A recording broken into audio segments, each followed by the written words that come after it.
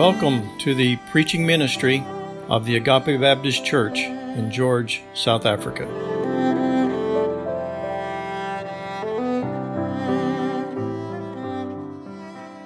Good morning, church. Good morning. If you would, please turn with me to Ephesians chapter 6. Ephesians chapter 6. I know you're not used to me asking you to turn to Ephesians. I've not been teaching out of that letter.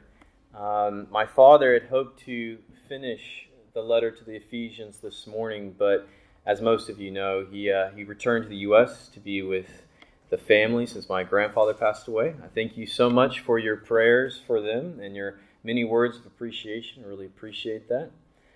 They're doing well, and they're looking forward to, Lord willing, being back with us soon. But this morning, my task is to walk us through Paul's final words in this letter, the letter to the Ephesians. There have been many different themes in this letter, but Paul seems to emphasize a theme of being rich in Christ, being rich in Christ. Now, before you get too nervous, I'm not talking about cars, boats, houses, and I don't believe that's what Paul was talking about either. Instead, this letter speaks about the riches of God's grace and the riches of His glorious inheritance in the saints. It also talks about the immeasurable riches of His grace and kindness towards us, the unsearchable riches of Christ and the riches of His glory. This one letter talks about all of those. Throughout this letter, Paul has pointed our hearts and minds to the joy and hope that Christians can have because we have gained, are gaining, and will gain everything through Christ Jesus our Lord. God has opened up the vault of heaven and poured out His greatest treasures on all those who belong to Him. Some of His treasures listed in Ephesians include His grace, which brought us redemption through Christ's blood, the forgiveness of our sins. Also, future hope, because our inheritance is secure in Him. His kindness, because Christ first came as our Savior and not as the executioner that we deserved. Also, His power is listed, which the Spirit of God wields in us as we are filled by Him. All these heavenly treasures come to us through a person, Jesus Christ. We are not wealthy because we have managed to pick up a lot of possessions or hold a bunch of things in our hands. Instead, Christians are wealthy because both of our hands cling to Christ, and in Him we have received in the past and are receiving and will ultimately receive the riches of God. So many people think and act as if their devotion to God is an act of generosity on their part. They come to church, but not because they know that they need to hear the transforming word of God preached to their own soul. They come instead because God might be embarrassed by an empty church building, or because my spouse or my children really need to hear the word and learn morality and become better people. They say in their heart, "You're welcome, God. I'm here, a seat is filled, and my children will go on filling seats after me. You're welcome." They read the Bible and pray, but not because they confess their own souls is in desperate need of hearing from God and responding to Him. In reality, they read God's Word as if listening to a confused grandparent in the nursing home, because His words are sometimes confusing and He's really out of touch with reality today.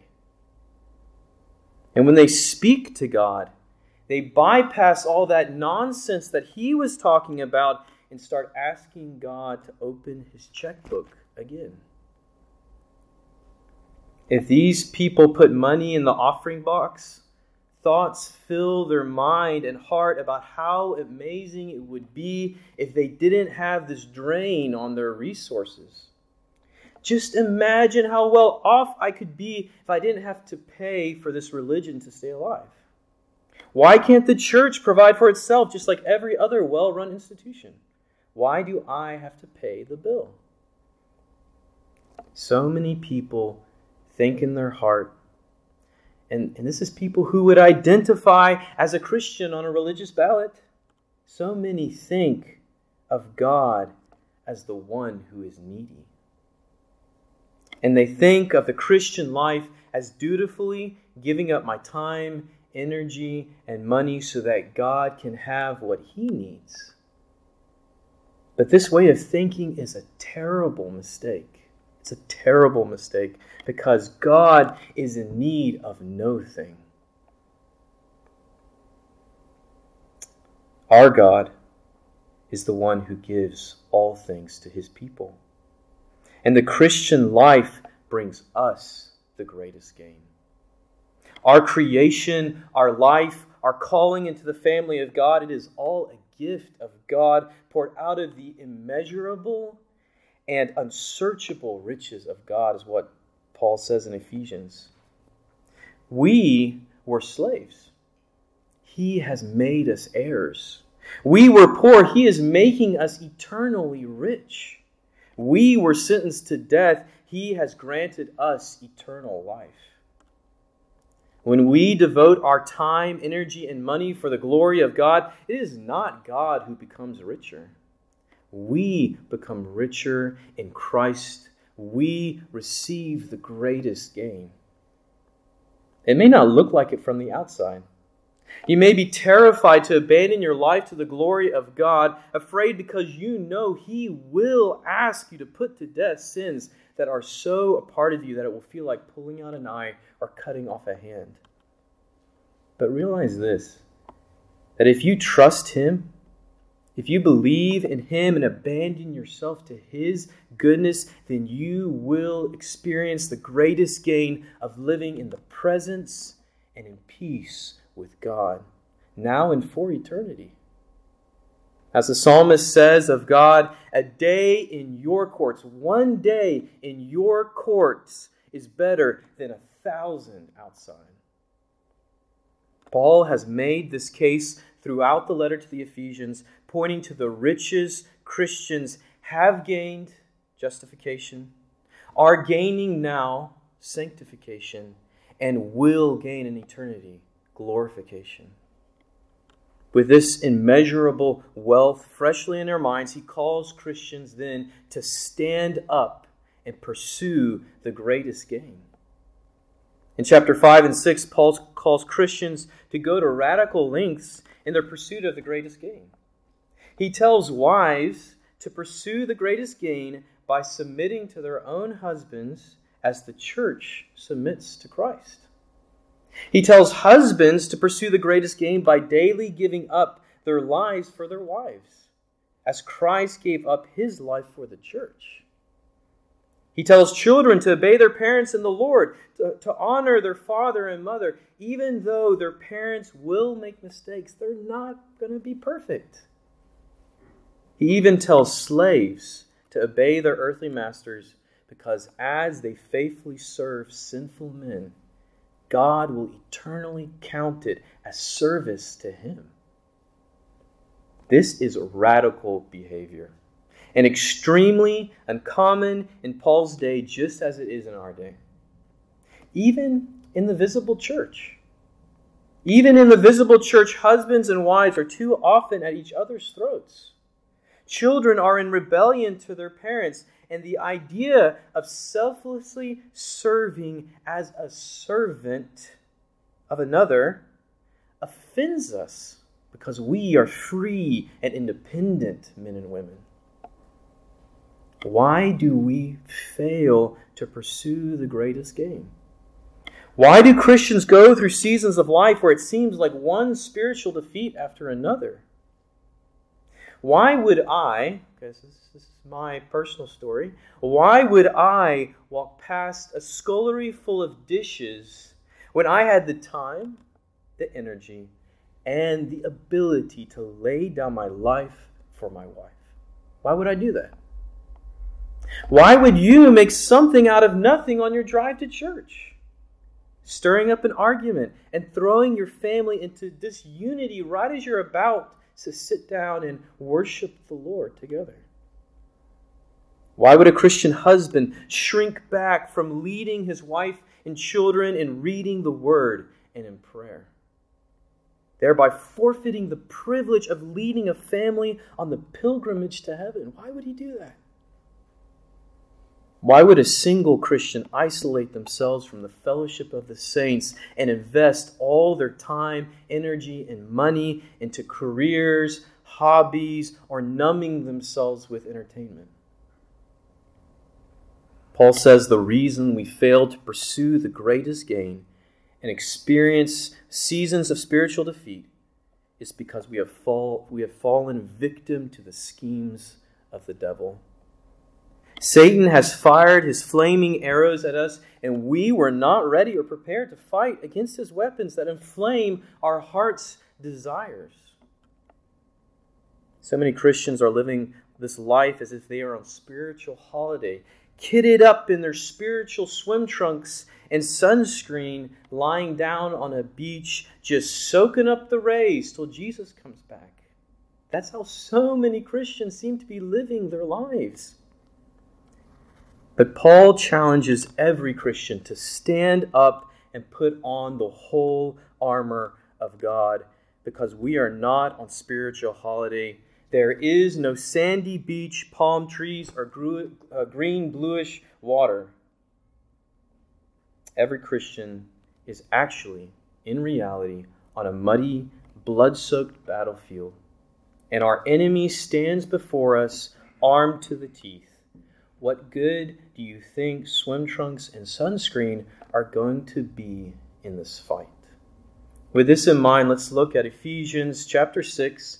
And we're going to read the whole passage together. I know that we've spent several weeks going through verses 10 through 17, but let's read the whole passage together for context, verses 10 through 20. Paul says, "Finally, be strong in the Lord and in the strength of his might. Put on the whole armor of God, that you may be able to stand against the schemes of the devil. For we do not wrestle against flesh and blood, but against the rulers, against the authorities, against the cosmic powers of this present darkness, against the spiritual forces of evil in the heavenly places. Therefore, take up the whole armor of God, that you may be able to withstand in the evil day, and having done all, to stand firm. Stand therefore, having fastened on the belt of truth, and having put on the breastplate of righteousness, and as shoes for your feet, having put on the readiness given by the gospel of peace. In all circumstances, take up the shield of faith, with which you can extinguish all the flaming darts of the evil one. And take the helmet of salvation and the sword of the Spirit, which is the word of God, praying at all times in the Spirit, with all prayer and supplication. To that end, keep alert with all perseverance, making supplication for all the saints, and also for me, that words may be given to me in opening my mouth boldly to proclaim the mystery of the gospel, for which I am an ambassador in chains, that I may declare it boldly as I ought to speak." Let's pray and ask the Lord to bless the reading of his word. Heavenly Father, I thank you for everyone who's sitting here this morning. I pray, Lord, that we are truly a family of believers, that everyone here is someone who loves you with love incorruptible. Yet, Lord, if there is anyone here who is sitting on the fence, who is stuck between the love of this world, but also a fear of going to hell, Lord, I pray that today would be the day that they would confess their lethargy, that they would confess their dividedness of heart, and that they would turn to you, that they would run to you, and that they would begin to pursue the greatest gain, because our Lord first loved us and he has offered us every good thing. We love you. We pray for your blessing this morning as we look in your word. In the name of Jesus, amen. So briefly, let's review verses 10 through 17 in the armor, which we have already studied in weeks past. Verse 10 reminds us that we must be strong, but not in our own strength. Instead, we must be strong in the Lord and in the strength of His might, which is key to the rest of this passage. Just as all eternal riches are found in our God, in the same way the strength and ability to pursue the greatest gain only comes through His might. Verse 11 gives us the theme for the remainder of this passage. Put on the whole armor of God so that you will be able to stand firm when the devil attacks through his various strategies or schemes. You will be often wounded in this fight, and there will be the temptation to give in, but the whole armor of God is God's answer for His children. It is His way of escape for everyone who is a soldier in His army. It is His way of escape so that you can continue fighting on this battlefield. Verses 12 and 13 remind us that the church's fight is not against flesh and blood. We are not like the Israelites who came into the land of Canaan trying to fight physical armies.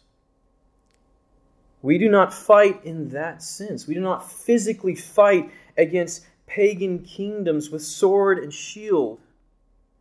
Instead, the church proclaims that there will not be lasting peace in this present age, that Christians will face persecution in this world, and that our fight is not to win a new Holy Land or to wipe out an indigenous people so that we can create heaven on earth. That was not Christ's purpose for His new covenant church, even though that has too often been the activity of the church for the past 2,000 years. In the New Testament, we see that Christ has commissioned His church to resist the attacks of the devil by putting on the whole armor of God, and to conquer the human enemies of the cross by living and speaking the truth in love, even if it costs us our lives. By the time we get to verse 14, Paul has charged Christian soldiers to stand 3 times. This word stand means to endure, to withstand. This image reminds me of Tolkien's fictional tale, The Lord of the Rings. There are many times when characters are forced to decide if they are going to stand and fight or give up and allow darkness to prevail. At one point, Gandalf, a leader among free people, was being chased by this massive, dark, fiery creature which was intent on destroying Gandalf and his companions. As this terrible enemy advanced on Gandalf's company, Gandalf turns to face it and takes his stand on a bridge of stone that spans a great chasm. The dark creature approaches the bridge, intent on destroying or driving back Gandalf, but Gandalf holds his ground and stands firm in the middle of the bridge, saying to the enemy cloaked in fire and shadow, "You cannot pass. The dark fire will not avail you. Go back to the shadow. You cannot pass." The battle then raged. But Gandalf would go on to endure the fiery heat of battle and withstood the enemy, shielding his friends in that fight. This is what it means to stand firm. Verses 14 through 17 go on to list the different armor that Christians have been given for the fight. The belt of truth, the breastplate of righteousness, the shoes of the gospel of peace, the shield of faith, the helmet of salvation. With this list, we begin to envision a foot soldier who is ready for battle and able to stand firm on the battlefield with his Christian companions. But there is one more essential piece of armor for us to consider together. In verse 17, at the end of the verse, we come to our final piece of armor. Paul says to take up the sword of the Spirit, which is the Word of God. It is interesting that this last piece of armor is attributed to the Holy Spirit. We would affirm that every piece of armor listed is wielded by the strength that God provides. It comes through the Spirit of God within us, this power to wield it. But the sword, which is the Word of God, is uniquely attributed to the Spirit. One possible reason for attributing this weapon to the Spirit is because it is not only a defensive weapon, but also an offensive weapon. The other pieces of armor that we have looked at are primarily for the defense of our own souls. The belt keeps us from tripping over ourselves. The breastplate protects our heart. The shoes protect our feet and give us firm ground to stand on. The shield blocks fiery arrows, and the helmet protects our head from attack. But only the sword is designed to be both defensive and offensive. I believe for this reason, Paul compares the Word of God to the sword of the Spirit, because with the Word of God we can both defend against the lies of the devil and pierce through the enemy's thickest armor. A sword can be used defensively because when an enemy attempts to stab or slash you with their own weapon, a sword is able to parry or deflect the attack. The Word of God is wielded this way when the lies of the devil are whispered into your ears or yelled at you from billboards or movies. Think of how Jesus responded to the devil's temptations while he was fasting in the wilderness. 3 times the devil approached him, and 3 times Jesus parried the attack with the words of God, saying, first, "It is written, man shall not live by bread alone, but by every word that comes from the mouth of God." And then, "It is written, you shall not put the Lord your God to the test." And finally he says, "Begone, Satan, for it is written, you shall worship the Lord your God, and him only shall you serve." With this final saying, Jesus both parried the devil's attack and stepped in with an offensive strike, because he quotes a passage that points out the depravity of Satan's fundamental desire. Satan's desire, and the reason he was originally cast out of heaven, is to turn all creation from worshiping their Creator. He would have all angelic beings and humans alike bow down to him rather than Almighty God. But with the Word, Jesus guards his own soul and strikes at the depths of the enemy's rebellion. Now, it is important to point out that our words do not have the ability to bind Satan or to drive him away or to ever cause him concern. I know many of you, I've heard the stories, have had experiences where churches were doing some very strange things, like stomping on objects to depict their victory over Satan, or cursing demons, or chanting strange songs that talk about this victory that they're going to have over him and his minions. And for this reason, it is important to point out that in Ephesians 6, verse 10, Paul clearly says that we are to be strong in the Lord and in the strength of his might. We are not strong in and of ourselves. We can only stand if we fight through his might. Also, the weapon in our right hand is the sword of the Spirit, the Word of God. It is not our words. And we are not the one who is able to pierce through to the enemy. Victory comes as we wield the words of God, which are empowered by the Spirit of God. For this reason, let's reject the nonsense we see around us, where people are naming and claiming things in their own might. Instead, let's be people of the Word, people who know the Word and speak the Word, trusting that the Spirit of God will take those words and then accomplish his good purposes. So what does wielding the sword of the Spirit look like for us practically?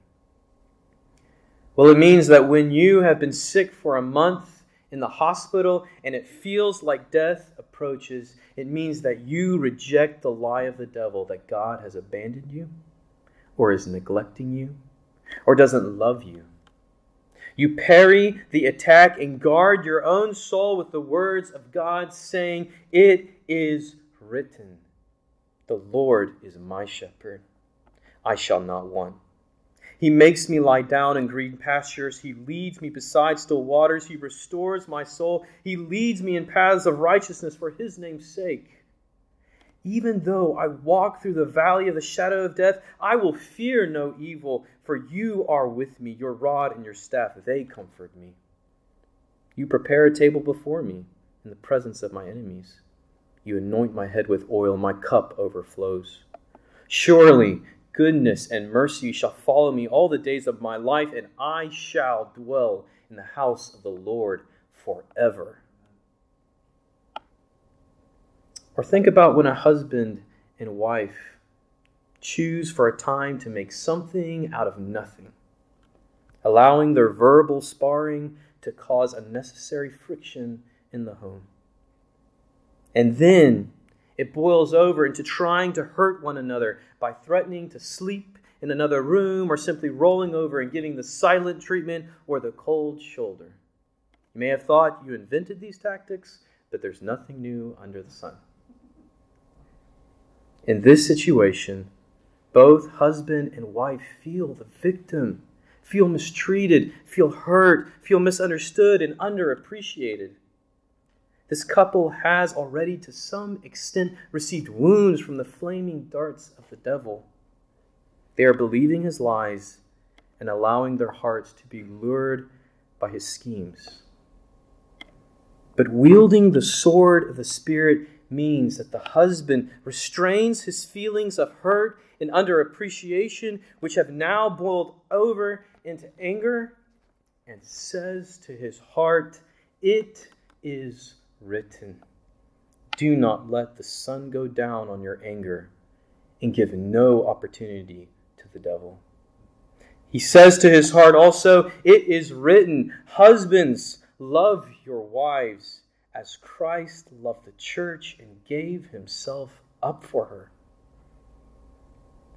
Wielding the sword of the Spirit means that the wife, though stung by harsh words and though feeling completely misunderstood, it means, though, that she wields the sword and proclaims to her mind and heart, "It is written, be kind to one another, tender-hearted, forgiving one another as God in Christ forgave you." She also says to her heart, "It is written, wives, submit to your own husbands as to the Lord. As the church submits to Christ, so also wives should submit in everything to their husbands." In moments like these, the real enemy is not the infection that may kill you in the hospital or the spouse who misunderstands you. The real enemy is the devil, who would inflame your sinful desires and passions and cause you to leave your Lord because of something happening around you or to you in this life. But can you see the difference it makes in the life of a Christian when they pick up the sword of the Spirit and stand firm while facing the real enemy? With the sword of the Spirit in our hands, the whole armor of God is complete. But in verse 18, Paul describes the disposition or the attitude of a Christian who is ready for battle. He says in verse 18, "Praying at all times in the Spirit with all prayer and supplication." Prayer isn't given as another piece of armor, but instead is described as the constant disposition or attitude of a Christian warrior. A Christian warrior doesn't beat his chest with bravado, daring the enemy to challenge him. A soldier for Christ isn't someone who wins life's battles because they are able to repeatedly convince themselves that they are good, that they are beautiful, and that they are smart. We do not find success on the battlefield because we know the most theological facts, or because we follow more religious rules than anyone else. Christians win battles and find victory in this life because we stand in the power of God's might, trusting in His armor, wielding His word powerfully through the Holy Spirit, and humbly calling on our Heavenly Father throughout the entire fight. Praying at all times doesn't mean that we do nothing else, or that we must live in solitude so that no one interrupts my prayers. Instead, praying always is about communion, relationship, unity, dependence on the Creator. For the Christian, it means that God is right here next to me throughout the whole day. He isn't distant, far removed from us in some lofty palace above the clouds. Instead, He is on my left and on my right. He goes before you and He stands behind. Praying always is the result of knowing that His grace is the only reason you still have strength to stand another minute or lift your shield and your sword one more time. Humble prayer before God is the disposition or attitude of a Christian warrior. In verses 18 through 20, Paul gives us one example of what to pray for while serving on the battlefield. He says, to that end, keep alert with all perseverance, making supplication for all the saints, so generally for all the saints. But then also specifically in verse 19, he says, and also for me, that words may be given to me in opening my mouth boldly to proclaim the mystery of the gospel, for which I am an ambassador in chains, that I may declare it boldly as I ought to speak. Here again we see an example of pursuing the greatest gain, even in the way we pray. Paul says that he is an ambassador in chains, which means he was a preacher of the gospel who was put in prison because he just wouldn't stop preaching. But in the midst of this terrible situation, he requested for prayer that he would be given the right words to speak at the right time, so that the mystery of the gospel would be proclaimed among pagan prisoners, servants, guards, and rulers alike. Now, I'm not saying that it would be wrong to pray for release, or that Paul never prayed that prayer. But here we see the priority, the preeminence of the thing that Paul requests. His priority was for the gospel to be proclaimed with boldness throughout either his life or death. Because this was his commander's orders, to proclaim the gospel. And following his commander's orders, no matter what, brought him the greatest gain, and will bring us the greatest gain. Paul's pursuit of the greatest gain impacted the way he prayed, even from prison, even during suffering. In conclusion, Paul writes these words in verses 21 through 24. He says, so that you may also know how I am and what I am doing, Tychicus, the beloved brother and faithful minister in the Lord, will tell you everything. I've sent him to you for this very purpose, that you may know how we are and that he may encourage your hearts. Peace be to the brothers and love with faith from God the Father and the Lord Jesus Christ. Grace be with all who love our Lord Jesus Christ with love incorruptible. I have one final question for you before we take communion together. Do you love the Lord Jesus Christ with love incorruptible? Incorruptible means immortal. It is the inability for something to break down or decay. Do I have this fierce love for our Lord? Or is he nothing more than a fire escape? A family tradition? Or a senile old man that you humor for the time being as long as he continues to open his checkbook? If you come to the point where you realize you've been riding the fence, stuck between a love for the world but also your fear of hell, then I plead with you, give up your pursuit of lesser things. Confess your indifference toward a holy God, pick up the whole armor of God, and pursue the greatest gain. Let's pray together. Heavenly Father, I thank you again for your word. I thank you that it is not the words of men. I thank you that it is not outdated.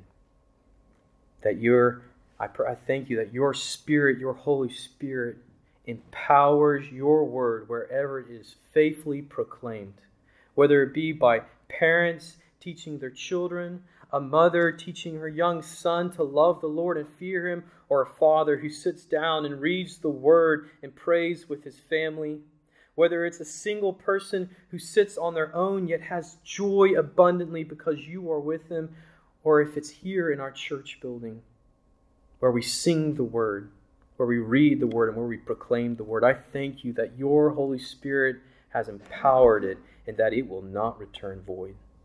It will go forth and accomplish its purpose. Lord, would you do that for us today? Thank you also for this meal of remembrance we're about to celebrate. Thank you for communion, the Lord's table. I pray that you would bless this time, that we as a church would use this time for reflection on what you have done, for introspection, to look into our own hearts and make sure we're not living as hypocrites, but that we truly are in the faith. Lord, it will also be a time of restoration where we look on our left and our right and we see if there is anyone in this church who we are not living in right fellowship with. Would you bless this time? Would you soften our hearts?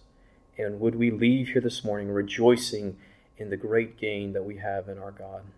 Amen.